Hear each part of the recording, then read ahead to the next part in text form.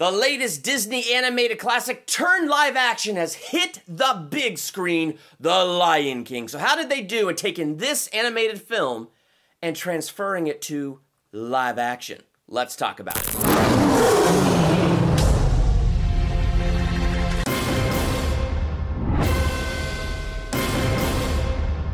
Welcome to Durbania. I'm Durbin, and this is my review for 2019's The Lion King, the live-action version. It's animated, but, photoreal animated, so I guess that qualifies in these days as live action. I didn't say spoiler-free review because I don't know what there is to spoil. This movie's been around since 1994, and what you're going to see on the big screen is the exact same thing as the animated movie. So I don't feel like there's a whole bunch to really spoil in diving into this movie and reviewing it.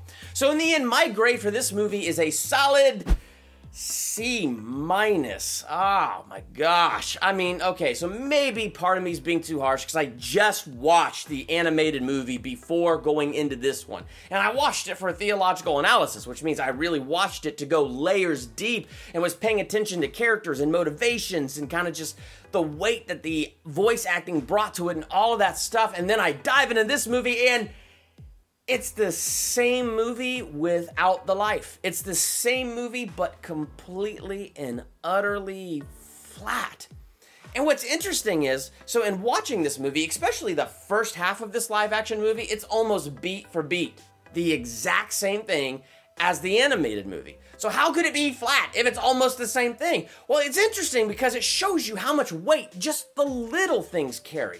Like facial expressions. When you watch the animated movie, they have facial expressions. They laugh, they smile, they scowl. It's animated, so it's like the lions can have those facial features. I guess they were going for that live action feel, so they didn't want to give the lions or the other animals like a ton of those facial features. Sure, like little cub Simba had a few cute moments and stuff, but there was no real expression going on in the face, and that's kind of a small thing, and you get what they're going for, but man, to lose that, you lose so much of the character. So it's amazing how something like that carries so much weight.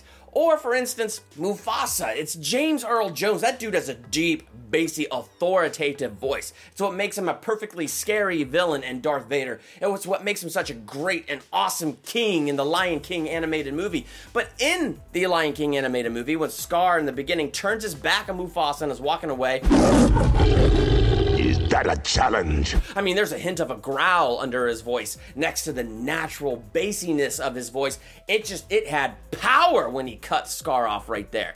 In this live action movie, none of that. Feels like comparatively, when you watch the Lion King animated movie, the bass in James Earl Jones' voice is turned up to 11. You watch this movie and it's turned down to like -11 or something. It just really felt like there was no bass to his voice. And something as simple as that took a lot of authority away from Mufasa for me and took a lot of like the flavor of that character away, leaving it once again flat.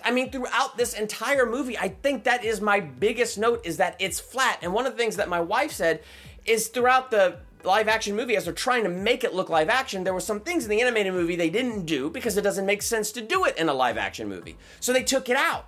But rather than replacing it with something that could be funny or lighthearted or give character, it's putting something in that can take its place, they don't do that.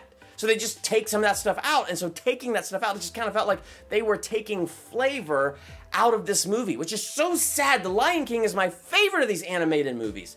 This did have some positives, though. Like I said, Simba as a cub, he definitely had some cute moments. The side characters were truly probably the funniest parts of the movie, like Zazu, Timon, Pumbaa, and they did a good job with like the song Hakuna Matata and playing with our expectations of that song, like things that we remember and kind of getting us to anticipate something and then doing something else, and it was kind of funny. So Timon and Pumbaa were really fun characters, and they did a great job with those characters, and they had some really good moments with that. I did really like Zazu. Rafiki was another one that just lacked for me. And again, it's the little things that carry a lot of weight. My gosh, how hilarious is it in the Lion King animated movie when Rafiki shows up like Bruce Lee with his staff and it's like, wah! They didn't do that in this one. I guess they're just like, it's not a cartoon and apes don't do that, so baboons don't do that, so we're not gonna do that. And so it took away from the character to take things like that out and not give it something better or whatever. I don't know. It lacked flavor and it was totally flat. There was that scene where Sarabi and Scar are getting in a fight and Simba's like, "Leave my mother alone." But I love Donald Glover. I love him. But he sounded like Troy Barnes from Community, the character he played on Community when that character was trying to act serious. Et tu, Brute? Am I using that right? So that was a really goofy character, and there were times where he tried to act serious. Et tu, Brute? It felt like he was trying to act serious. So as I'm listening to the voice performances in this, I kind of felt that the whole way through. It felt like a performance rather than feeling like these were real characters feeling these emotions on top of the fact that they didn't really have facial expressions. So, will it be a fun ride for the kids? Yeah, probably. I mean, they're watching it, with eyes of wonder, so they're probably going to enjoy it way more than us adults who, grew up on the original animated classic.